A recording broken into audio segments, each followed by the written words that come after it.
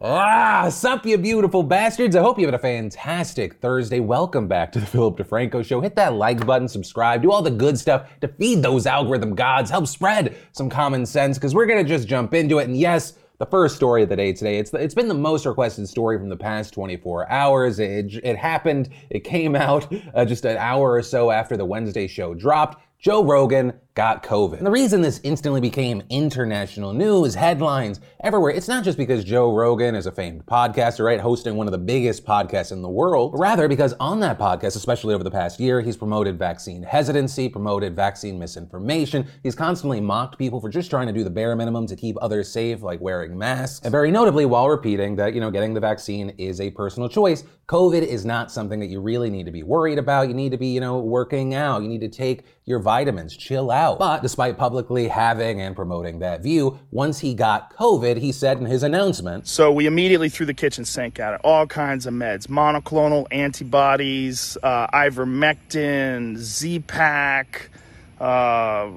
prednisone, everything. And I also got an NAD drip and a vitamin drip, and I did that 3 days in a row." And just to be clear, I want to preface everything I'm about to say by saying that, Joe, I really, really hope that you have a speedy recovery, that you're safe, you're healthy, that your daughters don't lose their father, that your wife doesn't lose a husband. Now, with that said, where I want to start here is, I know in the past you've defended yourself after getting caught promoting vaccine misinformation and getting called out. You said, hey, I'm a moron. Don't listen to me. I'm not a health source. But one, that does not immediately absolve you from spreading misinformation and hesitancy to millions upon millions of people. And two, you then consistently spread misinformation, so much so that even when you've tried to cite certain sources and studies, the people behind those studies have had to come out and go, no, he's wrong. Also, you are someone that has talked about the vaccine as something that's experimental, despite it actually being based on years and years and years of research, right? Because at that time, all the vaccines were just approved under emergency use authorization, right? So you're saying it's experimental, it's dangerous. I'm not gonna risk my body. I got my vitamins and my kettlebells, baby. But then you end up getting COVID and you throw the whole kitchen sink out of the thing that's definitely not a big deal. Right? So he talks about things being experimental, says he has a huge issue with emergency use authorization for the vaccines. It makes him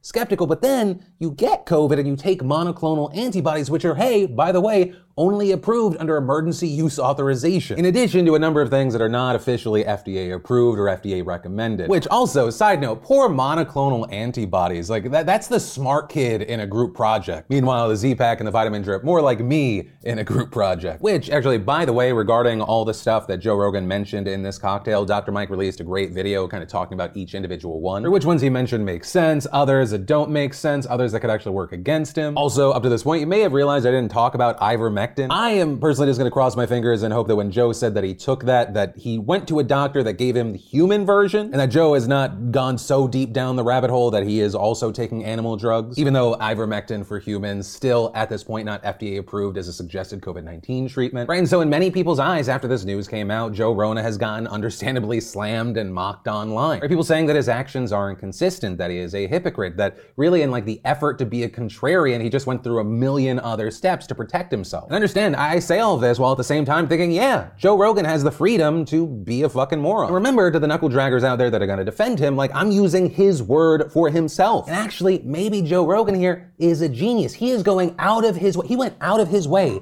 to get COVID to show everybody out there that he is someone that should not be listened to. Rather, you should just go to Jovid for your ha-has and not vaccine information, because it turns out Rogan's not an epidemiologist. And hey, by the way, I'm not, but I am then promoting what epidemiologists are actually saying. Like, when did listening to the smartest people in the room make someone a sheep, and then just being a professional contrarian make someone a genius? Like, obviously, that is a broad statement. Not every situation is the same. There is such a thing as a healthy amount of skepticism, but in so many places, it's gotten to such a stupid point. But ultimately, that is where this story ends, and I gave you the story, I gave you my opinion, and this is the PDS. I now pass the question off to you. What are your thoughts on this? Whether you agree or you disagree, you land somewhere in between, I'd love to know. Then, in other news, you know how for years it's kind of been this running joke that when you go up to a McDonald's, their ice cream machine is always going to be broken? Right? Even with a site out there that exists solely to track McDonald's broken ice cream machines. Well, now the fucking FTC is getting involved. They're reportedly investigating why this is a thing. Well, the FTC has declined to comment on this investigation. What we do know is that in the past, franchise owners have complained that the machines are overly complicated and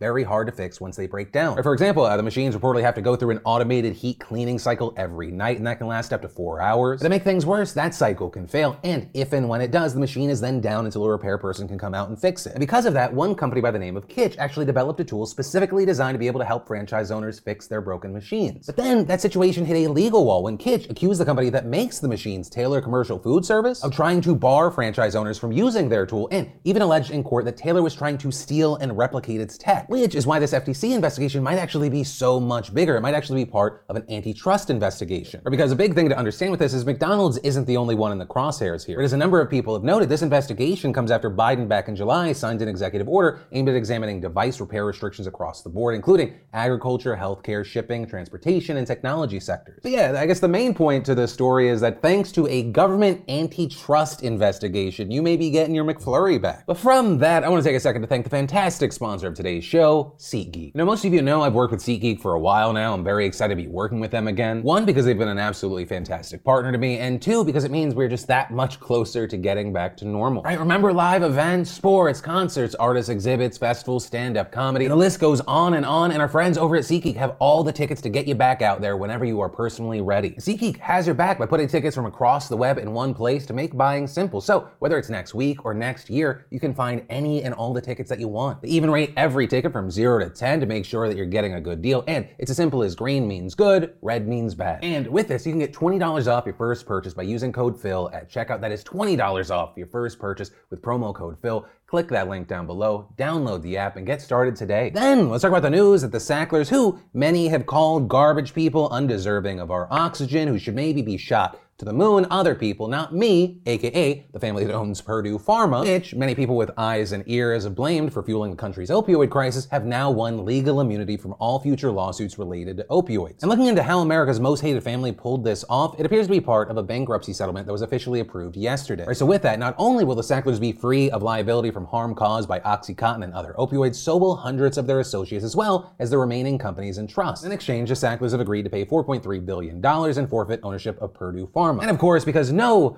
fat cat settlement is complete regardless of how egregious, the Sacklers will not have to admit any wrongdoing. In fact, even declining any sort of apology. And if you're thinking, oh well, at least they had to pay that really big fine. They've made so much money from Purdue Pharma. They are so rich that they will still be one of the richest families in the world even after this fine. And the Sacklers' framing of all this, it's ludicrous, with representatives of the family telling NPR, while we dispute the allegations that have been made about our family, we have embraced this path in order to help combat a serious and complex public health crisis. Yeah, fuck you. Even the judge who presided over this settlement saying, this is a bitter result. I believe that at least some of the Sackler parties have liability for those Oxycontin claims. I would have expected a higher settlement. But also adding, it is clear to me after a lengthy trial that there is now no other reasonably conceivable means to achieve this result. And so still, it's understandable why so many people are calling this settlement a miscarriage of justice, considering that the opioid crisis has killed 500,000 people in this country and ruined countless lives. Now, also understand with this, we're seeing both Connecticut and Washington state attorneys general, as well as the U.S. trustee program challenging the judge's approval of the settlement. But also with this settlement, it appears that the public will maybe learn more, with more than 30 million private documents, including confidential emails, now being made public. So this likely will not be the last time we hear about the Sacklers and people scrutinizing over the documents, though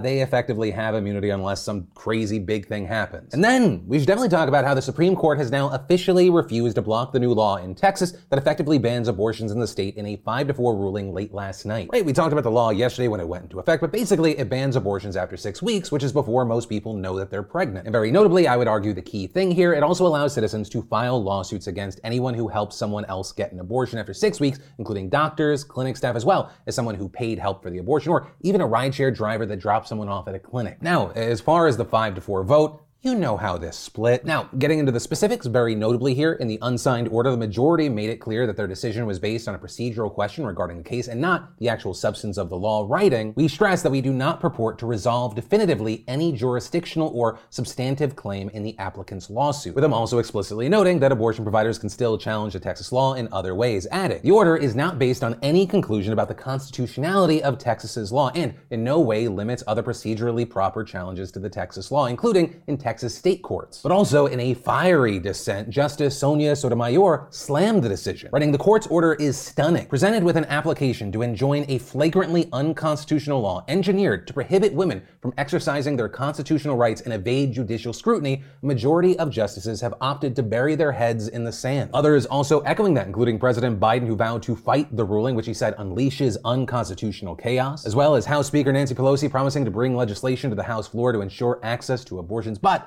also, given the makeup of the Senate, that could be impossible. And as far as what happens next, while legal challenges are ongoing and will likely reach the High Court again at some point, like I mentioned yesterday, while all of this plays out, we can very much expect to see other states proposing and implementing laws similar to the Texas one. And beyond that, this ruling is also fueling the hopes of abortion opponents who hope that the conservative majority in the Supreme Court will decide in their favor when it hears a landmark case this fall regarding Mississippi's abortion ban that could result in Roe v. Wade being overturned. But for now, we're gonna have to wait and see. And of course, with this, I know it's a very divisive and polarizing story, but I would love to know your thoughts here. Then let's talk about this news around January 6th and the January 6th Commission that is investigating the insurrection. Right, so the news today is that recently the committee asked 35 social media and telecom companies to keep phone and social media records related to the attack. And now, in response to that, you have House Minority Leader Kevin McCarthy threatening any company that complies with that request helps with the investigation, warning that Republicans will not forget their actions, and saying in a statement, if these companies comply with the Democrat order to turn over private information, they are in violation of federal law and subject to losing their ability to operate in the United States. If companies still choose to violate federal law, a Republican majority will not forget and will stand with Americans to hold them fully accountable under the law. Now, notably here, it isn't exactly clear what law McCarthy is talking about. Many legal experts saying that there is not a specific law that would stop companies from handing over the information, right? Noting that law enforcement agencies subpoena private companies all the time. And while yeah, some experts said that there are probably laws that prevent phone carriers from voluntarily turning over records, they also noted that if the committee were to subpoena that information, that company would then be legally required to respond. While currently it is unclear how the committee would compel the companies to submit the materials, they do have subpoena power. Actually, in a statement yesterday accusing McCarthy of trying to obstruct the investigation, Representative Bill Pascrell Jr. implied that some of the companies may have already been subpoenaed, saying, "Last night, the House Republican leader openly threatened subpoenaed parties to undermine and impede the historic probe into January 6th. His threats are treasonous." Right, this move from McCarthy represents his latest attempt to impede the investigation, which he has done at basically every turn. And while yes, many have accused McCarthy of continually attempting to protect Trump and Republicans, this latest effort also hits very close to home for him. And that's because he himself confirmed that he had a phone call with Trump on January 6th. But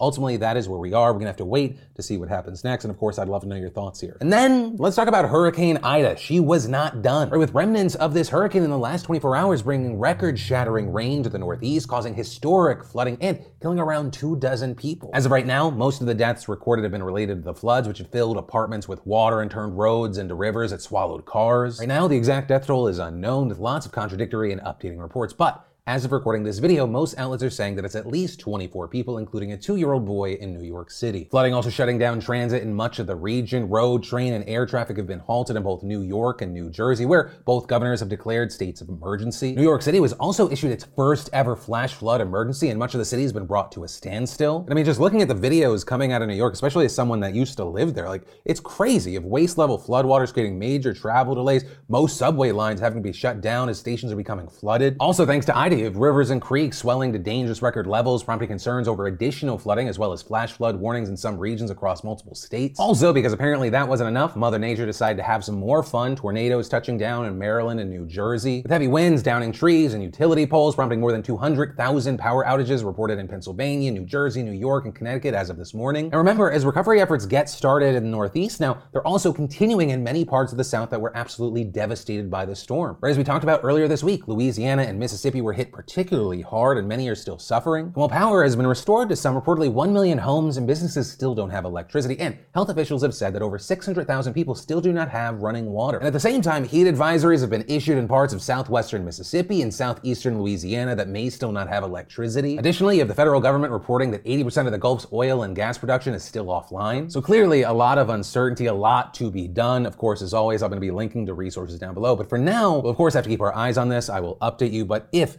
please, you are in an affected area, stay safe and listen to advisories. But ultimately with this story, or really any of the stories today going all the way back to the Joe Rogan one, I'd love to know your thoughts in those comments down below, because yes, this is a news show, but it's also meant to be a conversation. And the way that I will close out today's conversation is by thanking you once again for hitting that like button, subscribe, and joining the family, all the good stuff. But as always, my name's Philip DeFranco. You've just been filled in. I love yo faces, and I'll see you next time.